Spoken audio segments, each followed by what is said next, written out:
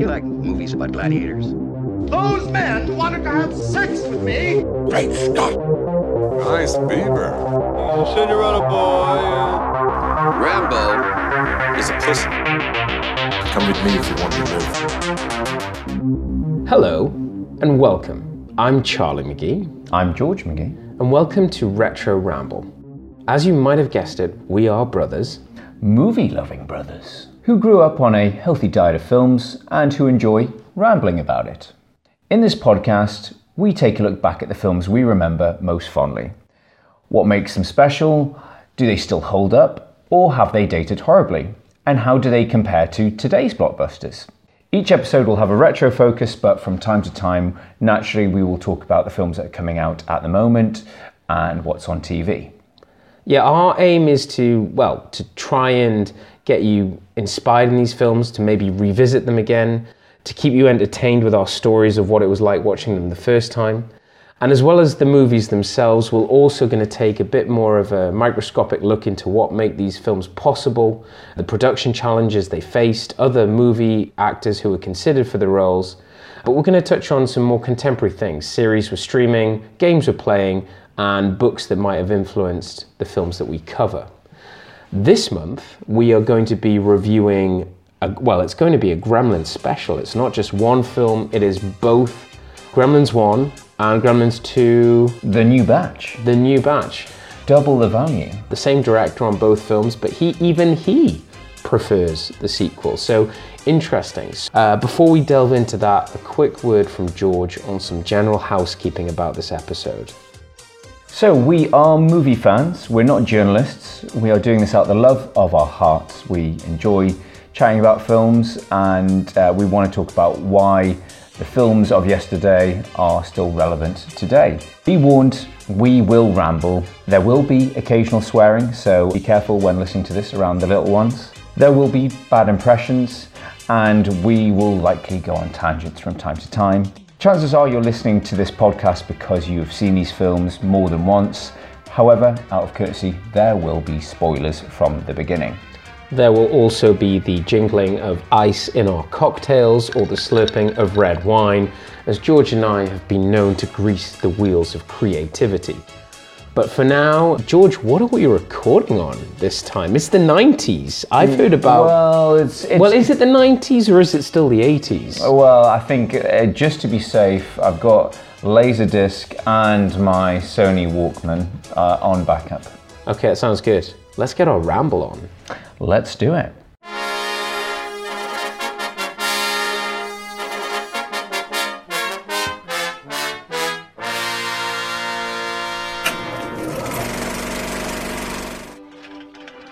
Gremlins. They're clever. They're mischievous. They'll get into the kitchen, the basement, the garage. They'll get into anything. And once they get in, That's a real gremlin, my kid! you're in for it. Gremlins. They'll be expecting you. Directed by Joe Dante. Rated PG.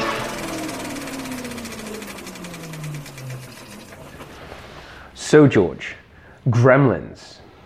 Gremlins and Gremlins 2, The New Batch. Well, yeah, we had to do both. Last time we spoke with you, we covered Ghostbusters, a perfect film for Halloween, and with Christmas almost upon us, and to help you get into the Christmas mood, we thought what better film, especially given our forte of 80s and 90s film, than to focus on Gremlins. And then we remembered that the sequel is arguably just as good. Very different direction. It's a very different sequel. Having a lot of fun. And yeah, it has a lot of fun. I think, the first one is a classic 80s film. It's a classic Christmas film. And that's the main reason we're doing it. I think we both decided because the second one is so much fun and it's a different beast. We may as well do them both. It's Christmas! And it's Christmas, so it's the time of giving. So we want to give you more than your usual fare. So George, we had a funny conversation about this earlier because we normally like to start with first memories before we go into the pre-production chat. We don't really know when we first watched this film. Yeah, I can't really remember. But we know it Gremlins. backwards. I mean, we can always just link it back to watching it at our next door neighbour's house. You know they've started a podcast now. Yeah, I know, and they're probably getting better ratings than us. I remember being terrified of it. Certain moments, probably more of Gremlins 1 than Gremlins 2. I think that does have scarier moments.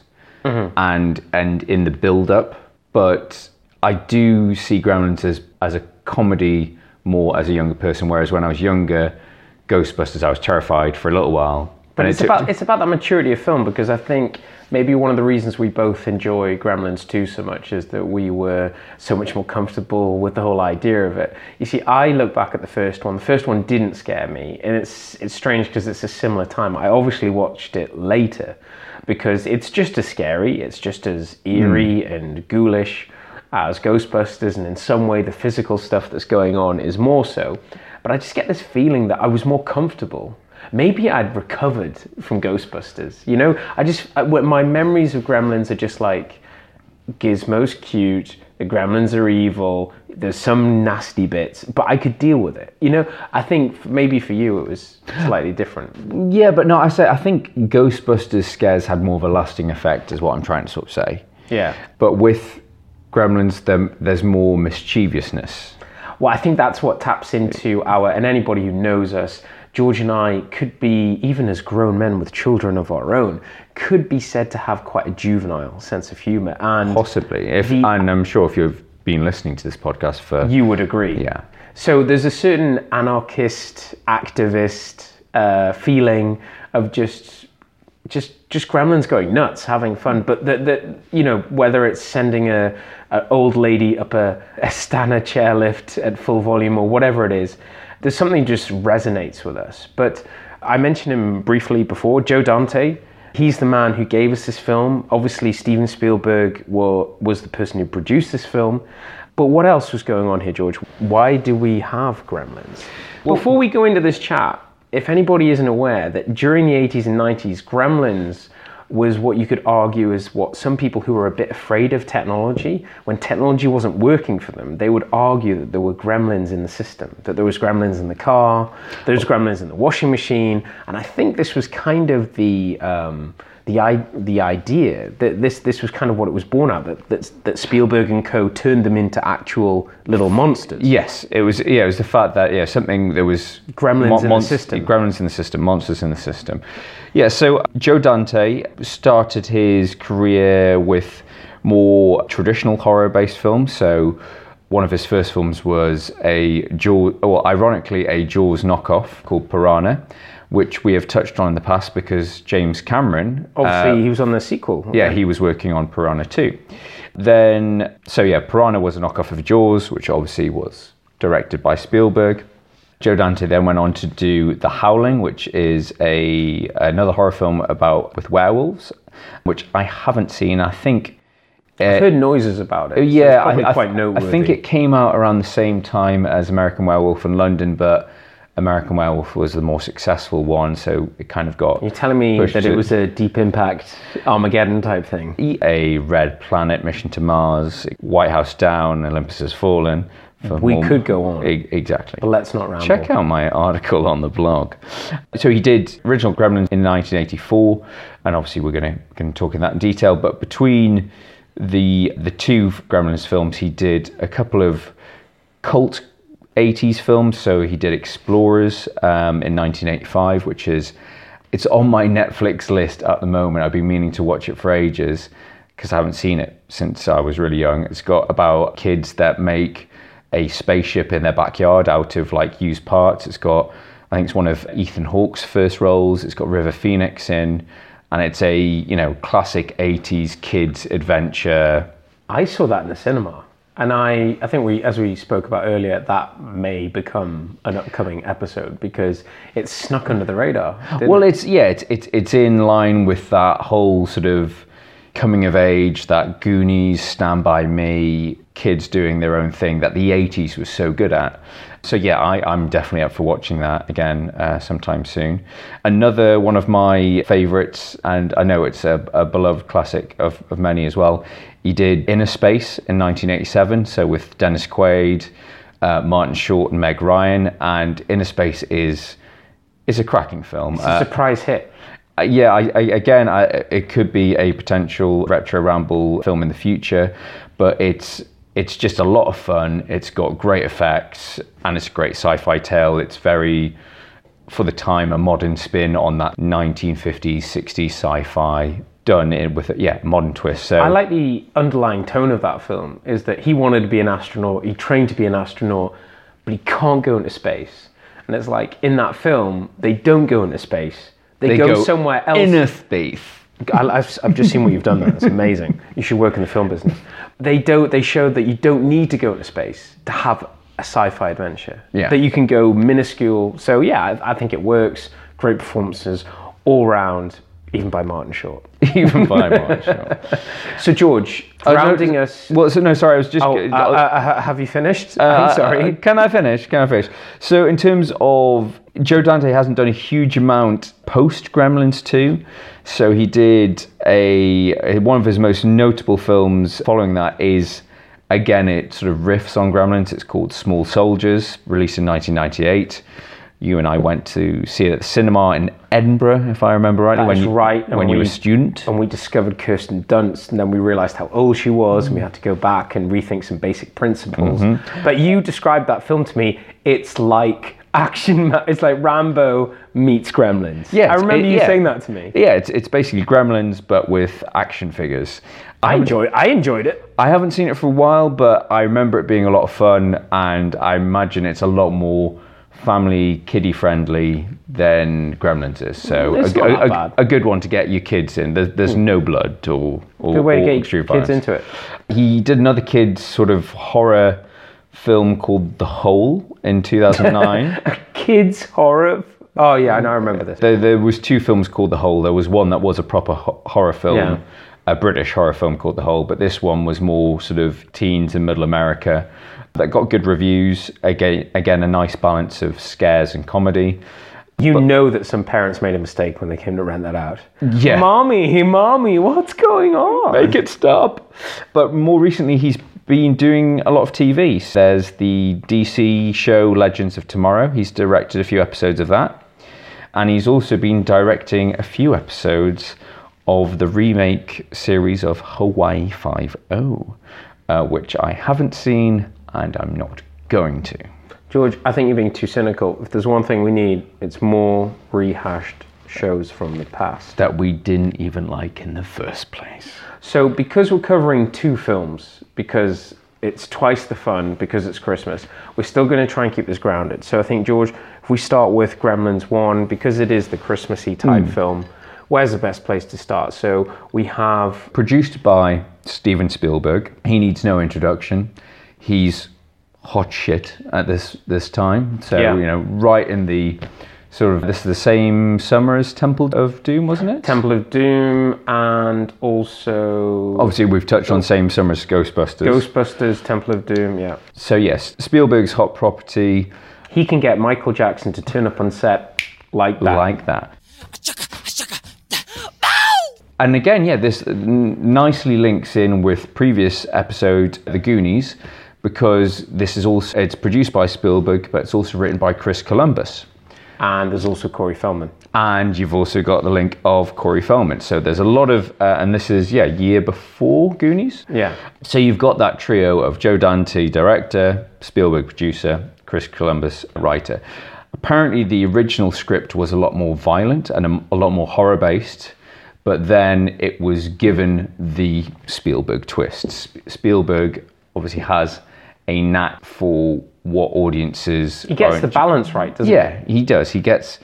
Yeah, it's perfectly Watching these films together, we're just like, it's crazy how he gets suspense, thrill, horror, a little bit of horror. He knows great comedy. The right amount of horror, the right amount of chills. I mean, well, this is the guy that did Jaws, so it's a horror movie where you don't actually see much, but you're terrified. Yeah. So he knows how to build suspense. Joe Dante's strength is he has a very, as you say, playful sense of humor, a bit like Tim Burton, quite a twisted black sense of humor, as does Chris Columbus, because Chris Columbus has gone on to make, some of his biggest films are about that psychopathic child, not The Omen, Home Alone. So yeah, it's quite a nice little trio of talent.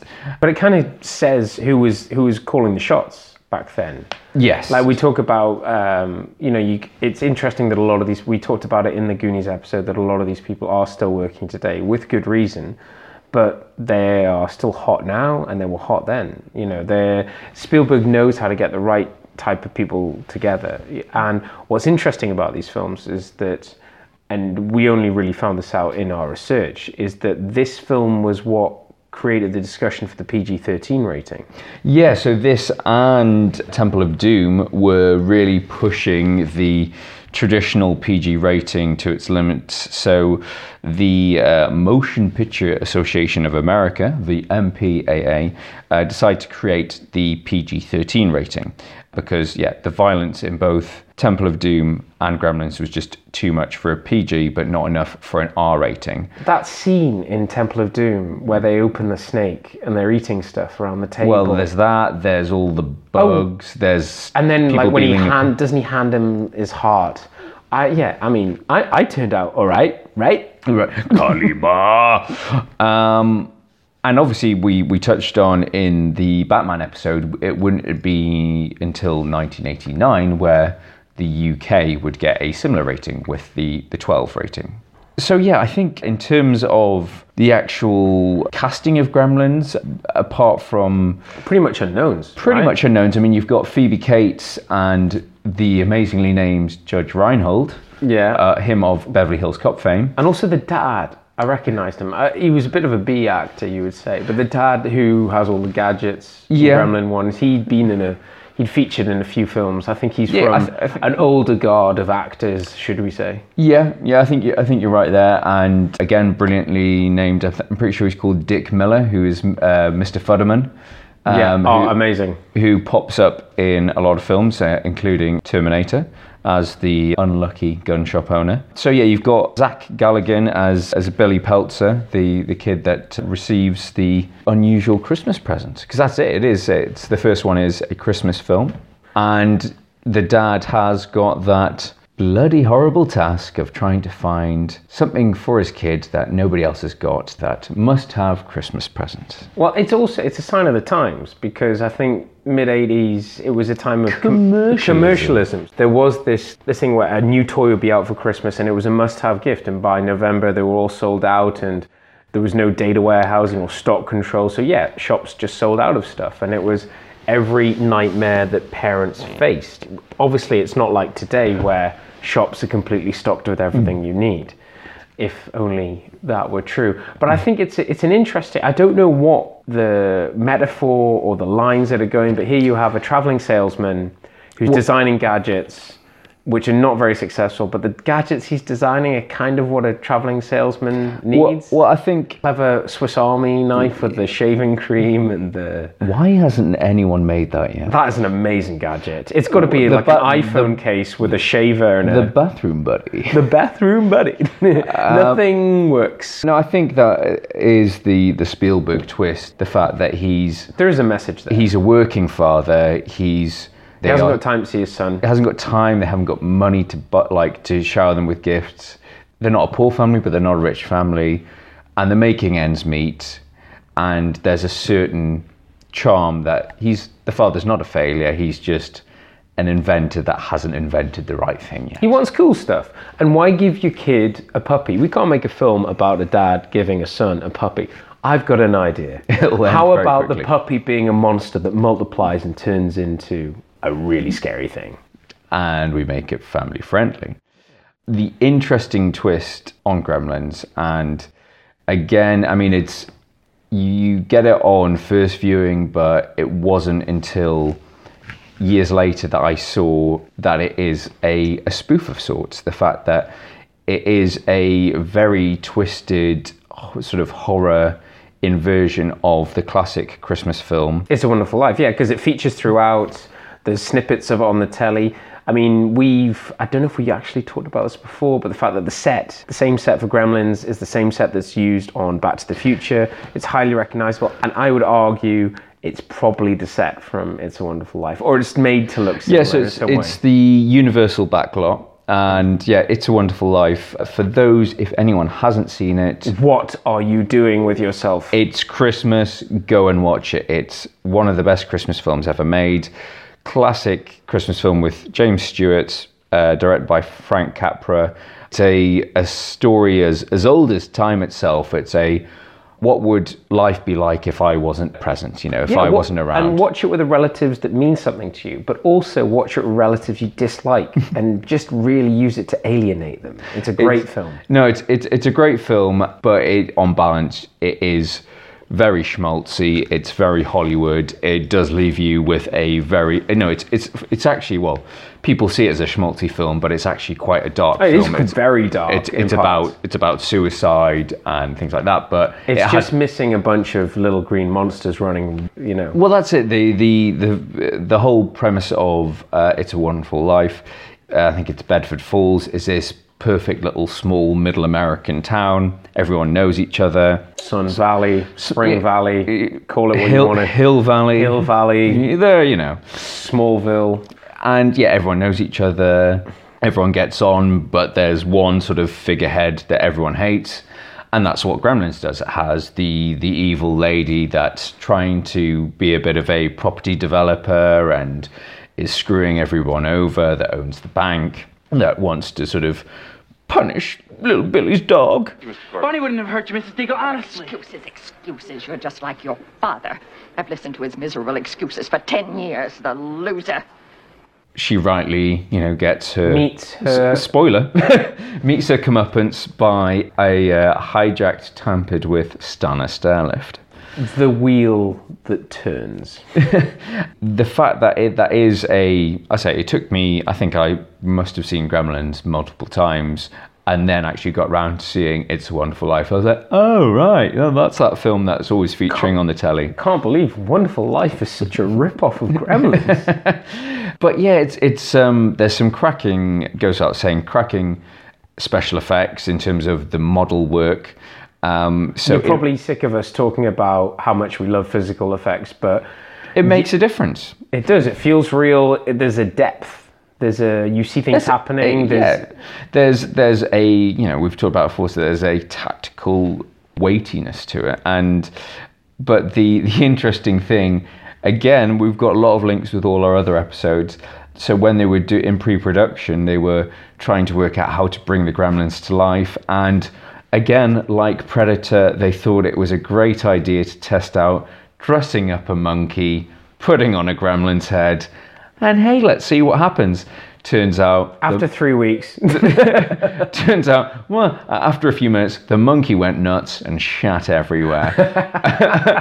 I'm seeing a recurring feature. I get this idea of some failing prosthetics company that specializes in dressing monkeys up in suits. You had one shot with Predator and you got it. No, I see it from another angle. I reckon there's this one guy, this failed salesman that's trying to push the monkey on the studios. Oh, come on, guys, look at him. He can do the dance. You can put him on the roller skates. You can dress him up as an alien. Pogo can wear a suit. He could be an alien. He could be sci-fi. He could be a robot.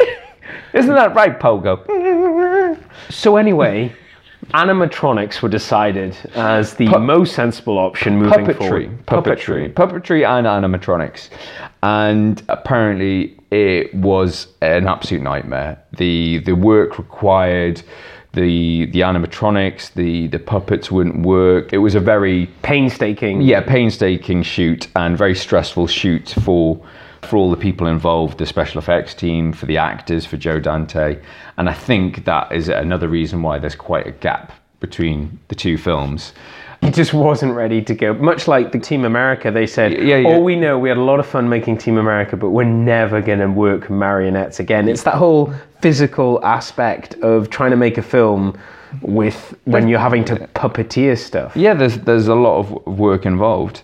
you can see that, but with those early scenes with Gizmo, where you've got he's so cute. He's very cute, and there's a lot of things that come to play in terms of the puppetry to make him feel cute. You've got the voice work. There's an actual actor that does all the sounds for him, and you've got, again, we touch on again the great score. You've got a great score by Jerry Goldsmith.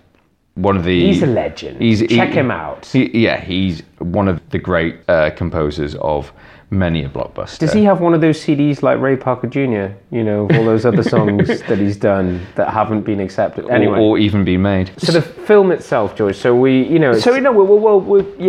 got the dad brings the gift home, the son bonds with it, and it all goes to shit. What I like about this film is when we watch it, we've seen it so many times, is that, like many other films, we just mentioned it before, the soundtrack, music kicks in and you kind of know what's coming.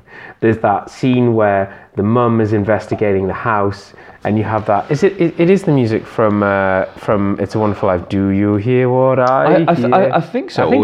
Or it's at least it's ingrained in that sort of, 40s, 50s Christmas nostalgia. But I love the fact that it almost goes a little bit Hammer horror type thing, is that obviously dad's found the Mogwai, given it to the son has done whatever with the scientist from school, and we now have multiple ones, but it's the mum who discovers the monsters. I love this, the way that she goes upstairs and she has the first face-off. Am I right? I think it's quite a nice balance between what's going on, because you've got the Mogwais at the home with the mum, but then you've got the one that's in the science lab whilst they're watching that very disturbing science documentary about dissecting animals.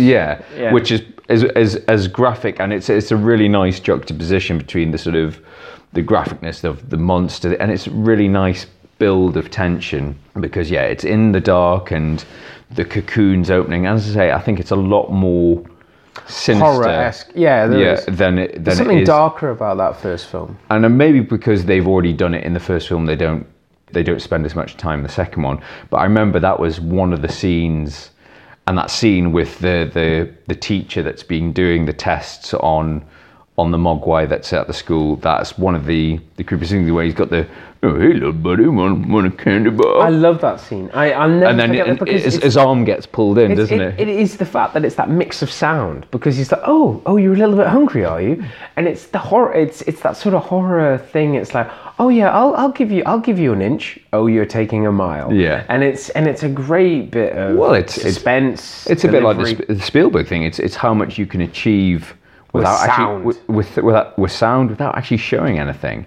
And just a great performance by that teacher. And I try to think, because when we watched Gremlins 2 recently, we watched it together, and we were commenting on how the fact that we felt it escalated very quickly, whereas the first film is obviously, as originals, it's weird to call them originals because they're just a film before they're successful. But with the first film, it's much more linear. It's like, it's very much a lot hitting the beats of It's a Wonderful Life. It's a small town, and Billy's just trying to do well, and there's a lot of characters going on, Yeah, and there's people being introduced, and they're not just cannon fodder, because, correct me if I'm wrong, but there aren't that many fatalities in Gremlins films. It's about being attacked. It's about being terrorized. I think it's only really the woman who gets lady fired out on that hilarious scene on the chairlift. Yeah, I think she's the only real fatality. But we don't know. Maybe she shoots 9 on the back on the back holes of the golf course. She'll be fine. In the original script, it was a lot more violent. I think the family dog was killed. The mum was killed. Scraps. Scraps. Right, Scraps will be shot. So there was a lot more fatalities in the original script, and obviously I think both the studio and Spielberg were like, guys, if we want to make this more family friendly, we need to cut out the obvious deaths and blood and gore. But there's still a lot of gruesome stuff. It just happens to be the Gremlins. So I say that scene where the mum discovers them, that whole kitchen scene where she puts one in the blender in the microwave. I say, genius. Well, again, it's that play on, as you say, consumerism. All those kitchen gadgets. Well, it is. It's playing to your fears. Like right now, in And did she stab one to death with a kitchen knife? I don't want to talk about this, George. This is the PG-13 version of this podcast.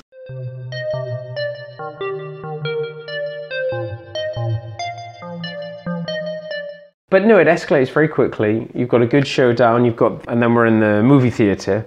Which film do they want to watch? It's Snow White and the Seven Dwarfs. They're all singing along. They're all having a great time. I don't know whether it's they just love a musical or if they actually like the whole slave backstory, woman takes control of 7 smaller beings. I don't know. Read into it what you will. I just love watching them sing hi-ho, hi-ho. It's brilliant. It's a brilliant bit of work. But once again, Spielberg showing his hand. He can do everything. He can do family, he can do suspense, he can do terror, and he can do a brilliant mix of it. And then you've got that good showdown. You've got in the toy store again. Does that commercialism? Yeah, Christmas presents. It was going to be a Christmas movie, wasn't it? Until it got under pressure from. It's odd. Columbia. I think it was the same with Die Hard, that it was a summer release, but it's a Christmas set film. And in my mind, I will argue that they are both Christmas films. It's Die Hard is an action film. It's a Christmas film. That's how they'll be remembered. Yeah, and it's not like Hollywood ever had any knee-jerk reactions ever. Not at all. You've got that climatic showdown, a little bit sort of zombie film influence of using everyday objects. So I think there's gizmos in a little toy car. There's chainsaws. There's golf equipment. There's tennis rackets. Stripes, got a chainsaw. There's a crossbow, baseball bat. I loved it. So there's a little bit of a kind of like the schoolyard bully type of thing. Stripes the bully, and you're stuck in a toy store. How do you defend yourself? Yeah, it's a little bit of is it Day of the Dead, where they're all in the shopping mall. Yeah, it's all use everyday objects, and there's a lot of fun there.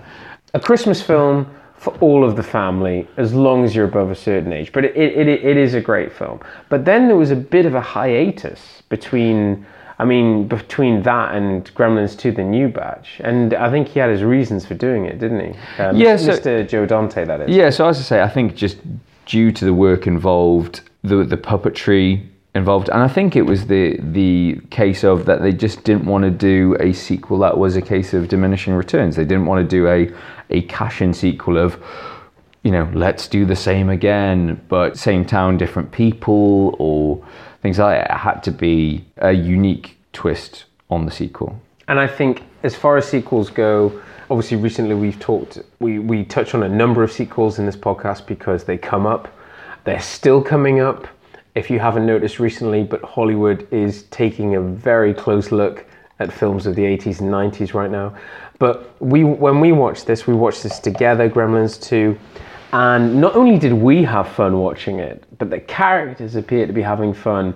And you just get the feeling by the end of the film that the whole film, it breaks the fourth wall on numerous occasions. Everyone is having fun. There's even jokes about making a sequel. There's even a review of the first Gremlins film within Gremlins 2. Yeah, so self-aware. And I mean, if we're going to go there, we're going to have to talk about all of these amazing things that are built into the sequel. It's a funny type of sequel. It's a celebration. Well, it's a very smart film. As I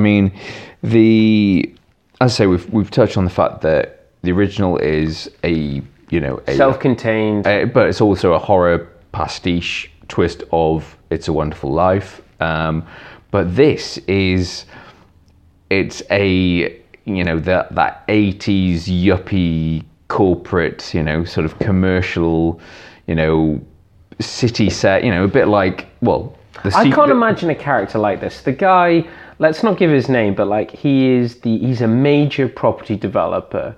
He is a self-made man, self-professed amazing negotiator, believes that anyone... Finger in many pies. And his name is Daniel Clamp. Not to be confused with any other name that could sound like that related to property. He's bigly great. Yes, he's bigly great, and he's had a chat with everyone, and everything's going to be amazing. But it's the first fully automated building. There's so many great jokes. It's a smart building. A smart building. Nothing can go wrong. The what is it when the fire breaks out? It's like, just to let you know, fire, bringer of warmth.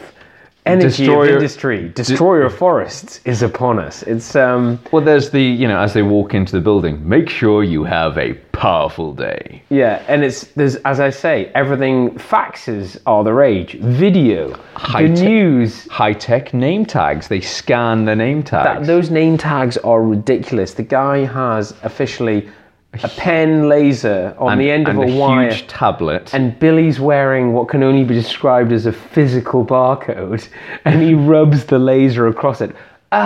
Billy Peltzer. The technology that would need to be, I'm not even going to go there. I mean, we're talking about where's the database, where's the accessing the data? Well, it's a bit like a modern spin on something like the Towering Inferno. You've got this perfectly built skyscraper. Nothing can go wrong. Nothing can go wrong. It's got it's the Titanic. A control center.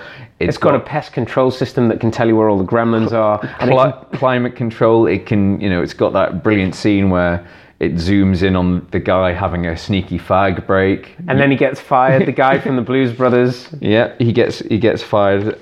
Sort of. There's loads of stuff going on there, but I think that there's still that similar theme of old technologies being replaced by the new. Sort of, Billy Peltzer is that traditional small town guy that has that sort of, he's trying to bring his own sort of slice of nostalgia and heartfelt stuff to this corporate world, and everyone in New York's so mean. And you don't think he's just trying to get Phoebe Cates into bed? Because she basically says that maybe one day they could get married, but he needs to get that promotion. And then doesn't even Gizmo say to him, maybe I could come home with you if you've got a real job? Billy's painted as a bit of a loser at the beginning. And let's be honest, he's a bit of a bland character. He's a bit of a cipher, but to be fair, yeah, we're watching these films for the Gremlins, for Gizmo, and there's a lot more. He's so cute. He's so cute.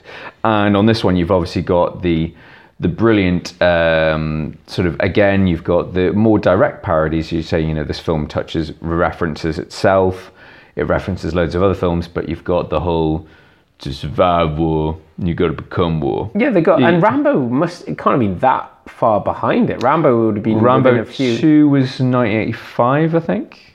So Rambo has only been out a year or two when they start parodying it. So this is like what I've mentioned before in other podcasts, that before the internet, before Instagram, films, memes, whatever you want to call them, memes, films were parodying each other. This is how it was done, is that Rambo was out, took itself very seriously, was a very big success, and then Gremlins comes along and does a little parody of it, and it does it beautifully. But I don't know if now is the right time to talk about MVPs. We didn't really. Well, that's what I was saying about you, Zach Galligan. The guy plays Billy Peltzer. Not MVP. He's not MVP. He's very earnest. He does his role very well, but he's not particularly funny. But he delivers his lines fair enough. But the genius thing, and especially more so in the sequel, is the supporting characters. So you've got Daniel Clamp, who is the brilliant John Glover. You've captured the whole essence of the project right here. Look at the kids with the kites. That's warmth. I like warmth. Who's, again, he's one of those actors that's been in loads of stuff, but he's been in Smallville, but I can't remember him in anything else apart from this and Smallville. You're probably going to correct me. I'm going to say one film and you're going to go, Scrooged. Who is he in Scrooged? He's the guy that's trying to take Bill Murray's job. He's trying to take his job and he's trying to suck up to him. Yeah. When Bill Murray's, it's all going nuts and he's hallucinating and everything. Yeah. He's got amazing teeth.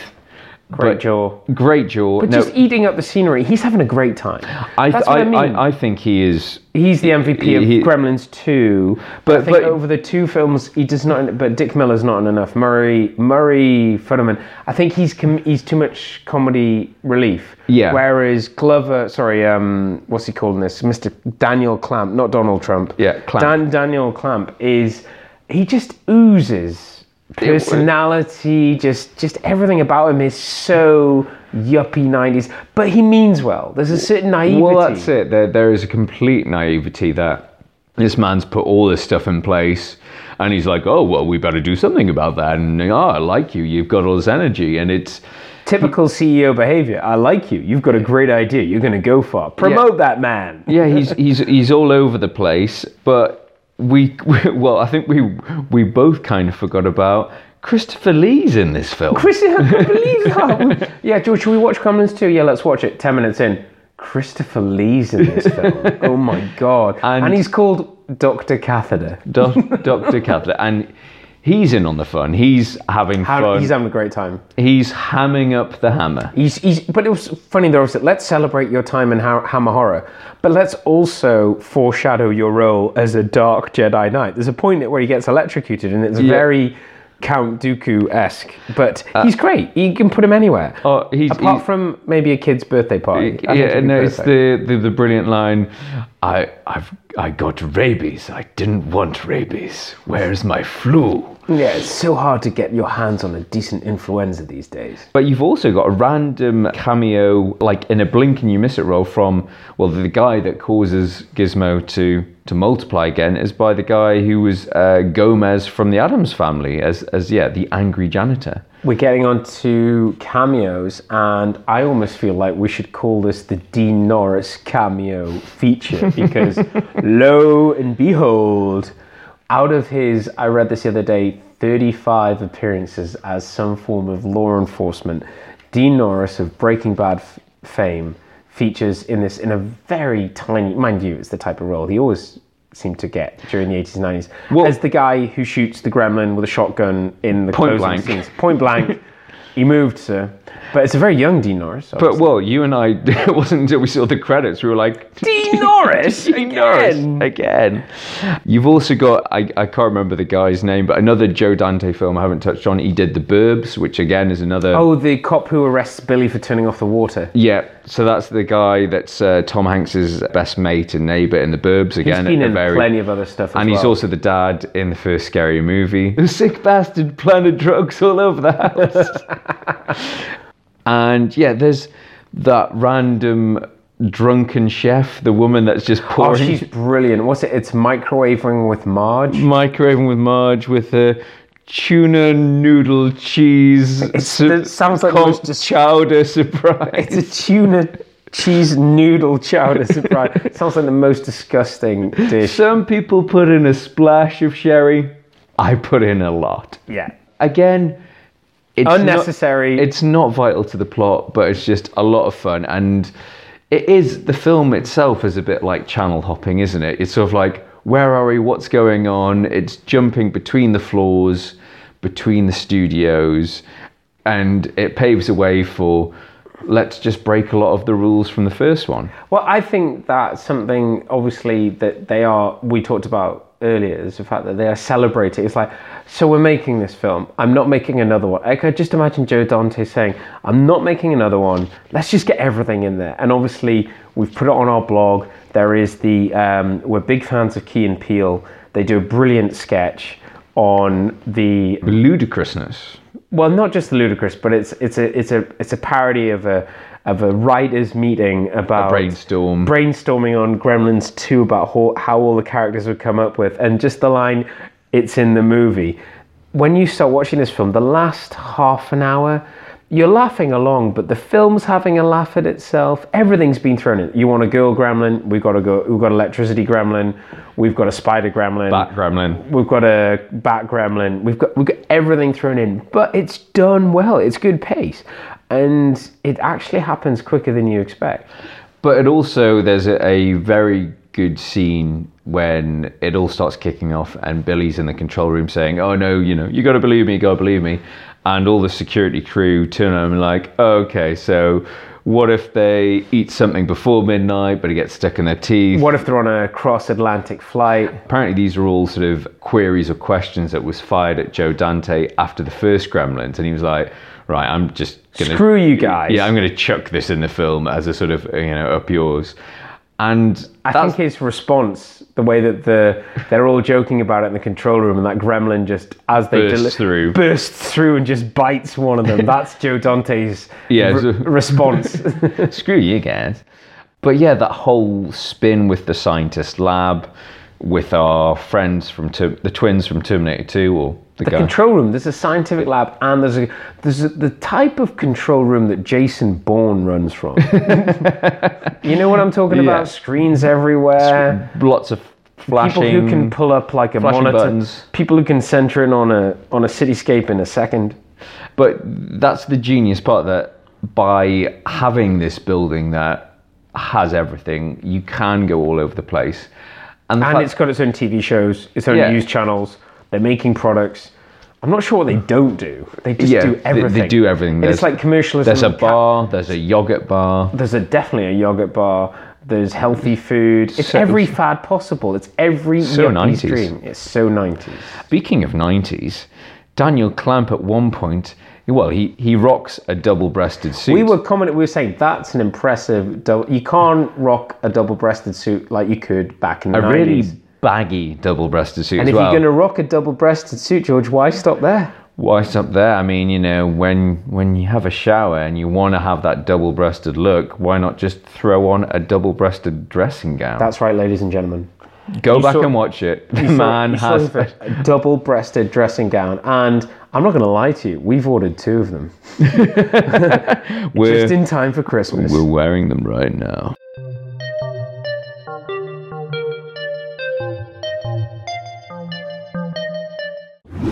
Just when you think this film can't get any stupider or crazier, it turns into an MGM musical. Yeah, we've got New York, New York. We've got some very good comedy work, some very good timing. You've got that whole choreographed thing with the female gremlin coming through the tiles. Yeah, that's weird. It's like a number. It's like, Jordan is okay, if you're going to go out with a smile. So I'll never work again, but at least I gave it my all. I don't know about you, but I got that feeling watching this. He's like, okay, I'm going to do the second film. Okay, I'm going to do it. But like, if I'm gonna do it, doing it my way. We're doing it my way, and we're gonna have this. And they're like, and I think all of these it is a bit of that Key and Peele thing. Is like, you want what sort of gremlin? I want this. And I think he kind of made a list, and he was like, if I'm gonna do it, let's just get it all in this film, and it's done, and then it'll be left. I mean, it's not like anyone's gonna remake Gremlins anytime soon. Yeah, well, the Gremlins is a regular fixture at the Prince Charles Cinema in London. I think it was the last times I saw it was actually there.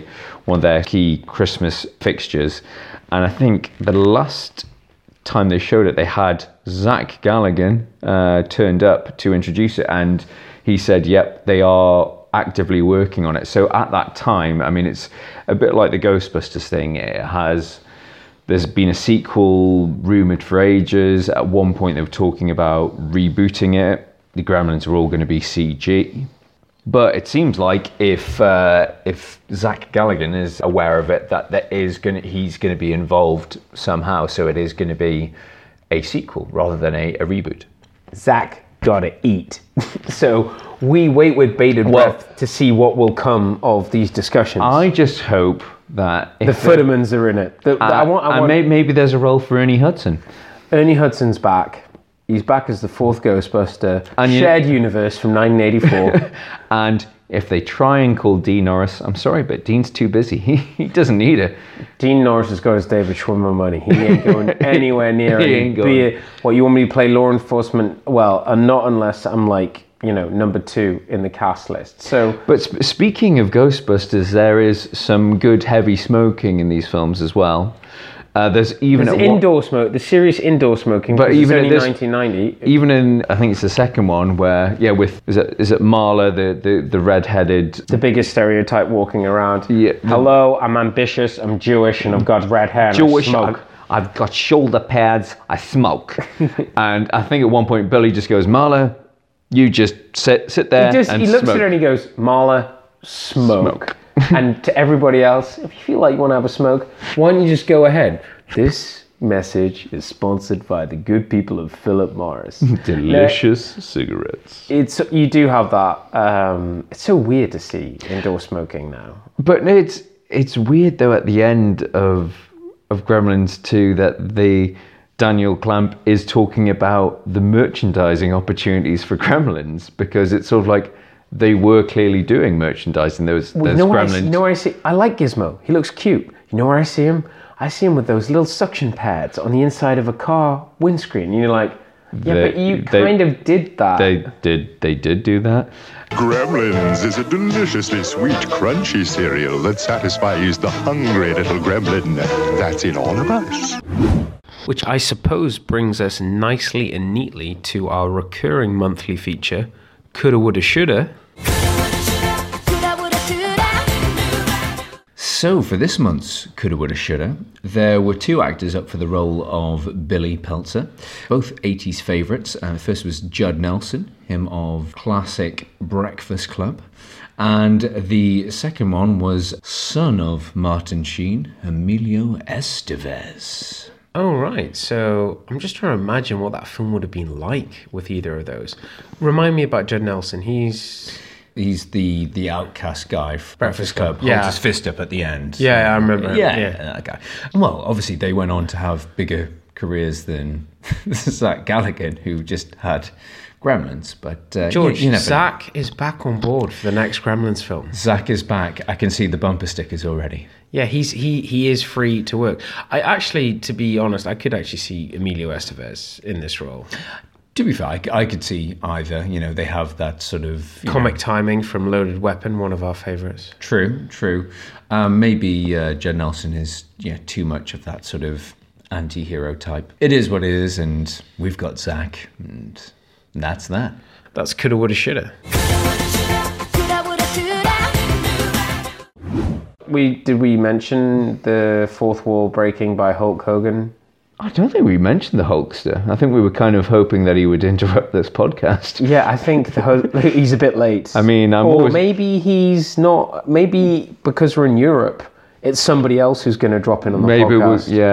Maybe we're going to get Wolf from Gladiators. Because there was this thing where obviously it was Hulk Hogan, and then there was another actor. Anyway, watch the film wherever you are. You might have a different version. Yeah. But yeah, maybe I just want a sweaty man to interrupt our podcast and tear his shirt off. I mean, is that too much to ask for? I don't think it's what everybody wants. Sorry, what I was going to say was, you said, a lot of people that we've talked about are still working today. And I think it's kind of a shame that Joe Dante hasn't really done a lot more. I think that he has a very sense of humour that definitely agrees with us. A very playful sense of humour, but he's a very good visualist as well. There is that sort of archaic Looney Tunes playful humour, and he actually did, one of his films he did was an attempt to bring back Looney Tunes into the cultural lexicon. So he tried to relaunch Looney Tunes, the film Looney Tunes Back in Action, in the early noughties, I think 2003, and I think that was a massive flop. Think about, in terms of Warner Brothers and Disney, the Mickey Mouse brand is still as strong as ever, but you don't see as much of Bugs Bunny, Daffy Duck Which these days. Which did you prefer growing up? I preferred Roadrunner. I loved all the old Acme. Bugs Bunny and Daffy Duck. They were much better. I'm going to be impartial. Tom and Jerry, Hanna-Barbera. I don't remember ever watching a cartoon with Mickey Mouse. Well, no, but that's because with the Warner Brothers, the Roadrunner, we're children of the 80s. We don't remember Mickey Mouse. No, but there was that lot more that what we talked about, that archaic, that cartoon violence of all this smashy. I'm okay. Yeah, the smashy, but everything's all right, and that's, again, you can see that through line from Gremlins from Christopher Columbus, moving on from writer on Gremlins to Home Alone, child sociopath Kevin McAllister brutally torturing those poor burglars that just are trying to make a dishonest living. Yeah, I mean, who's he to stop a burglar from getting... I mean, burglars are just trying to make money to buy Christmas presents. It's all about commercialism and kids. Just remember, folks, buy Christmas presents. Just buy Christmas presents and... buy stuff. And as we say in all of our 80s films, just smoke. give the present that no one's expecting. What about 200 Marlboro Lights? Yeah, just smoke and drink Coke. Look, it even rhymes. Hey. Just enjoy yourself. Don't worry about tomorrow. So, George, anything else to add on this film?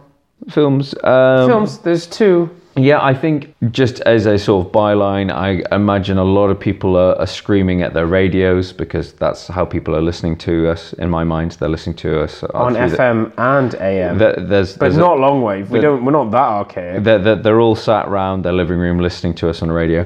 A lot of people shouting at us right now saying, "It's Christmas. Why haven't you done Die Hard?" There is a reason. It was our plan to cover Die Hard. There was our plan to cover Die Hard, but wait, my friends, be patient, because next year will be the 30th anniversary of Die Hard. So Bruce Willis phoned us from his trailer while he was cooking some ribs. Whilst he was making one of 17 straight-to-DVD films. And he said, look, I've had a chat with my chef, and we both agreed that we liked your show, and if you're going to cover Die Hard, just do it with the anniversary tie-in. Do it for the anniversary. People will wait. People will wait. There's a lot of great Christmas films out there. They're all going to be on rotation, no doubt. But yeah, for us, Gremlins is a classic Christmas film. Gremlins 2 is, again, a great example of a sequel that goes in a different direction, like Aliens, like Terminator 2. But may sound like that we are more partial to Gremlins 2, but I think it's just because we've watched it a bit more recently. They're both great films. There's a lot to like. There's a great balance between the comedy and the horror. Yeah, well, I mean, Gremlins introduces you to the characters, the concept, the monsters, and you're all involved with it, and you get drunk on it. And then in Gremlins 2, you get completely shit-faced and you go nuts, and you just you investigate every possible avenue. Sexy gremlins, intelligent gremlins, crazy, just stupid googly-eyed gremlins for no reason. Anyway, we've been talking a lot about Gremlins. Let's take a break from Gremlins and talk about something completely different. Charlie, what have you been playing recently? I do like to dabble in my console games. In a total retro fashion, a game has come out recently, which is a game that dates back to when George and I still lived under the same roof. I'm talking about Gran Turismo. George and I we got Gran Turismo. We were brothers. We were brothers. We shared a bedroom. We even shared a PlayStation. And we got the new analog controllers, and we got Gran Turismo, and it was a huge event. We are now at Gran Turismo 6, Gran Turismo Sport. We are in PlayStation 4 territory, but all I can say is the game is beautiful, looks amazing.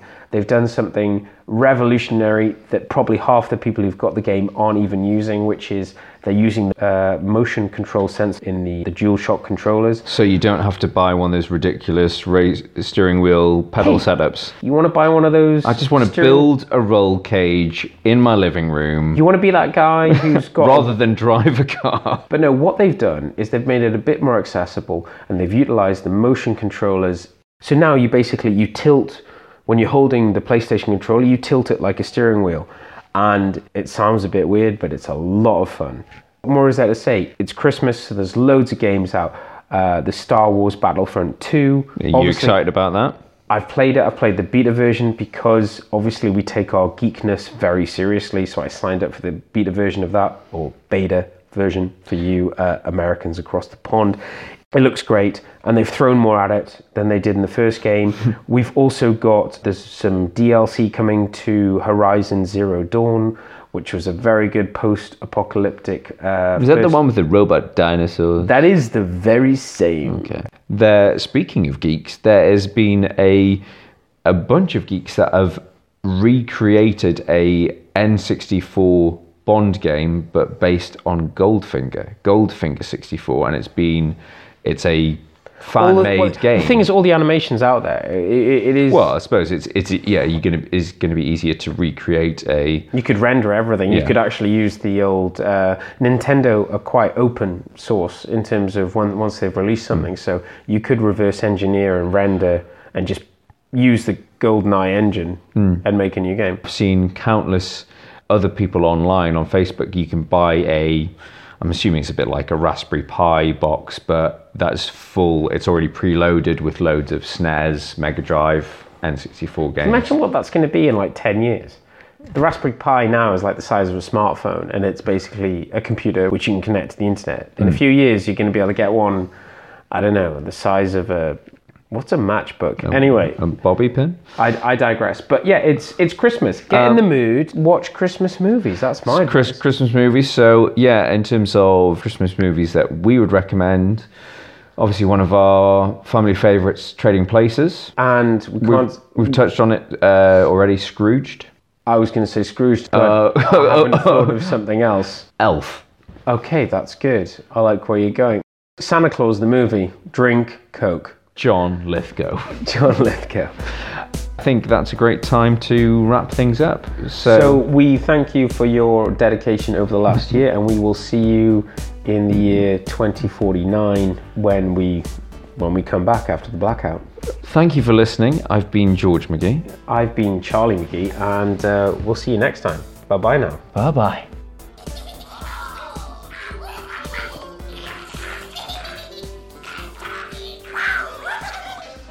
We have gremlins in the projection booth. Could you help us? Gremlins? In this theater? Now? Okay, you guys, listen up. People pay good money to see this movie. When they go out to a theater, they want cold sodas, hot popcorn, and no monsters in the projection booth. Do I have to come up there myself? Do you think the Grimsters can stand up to the Hulkster? Well, if I were you, I'd run the rest of Gremlins too, right now. Sorry, folks. It won't happen again.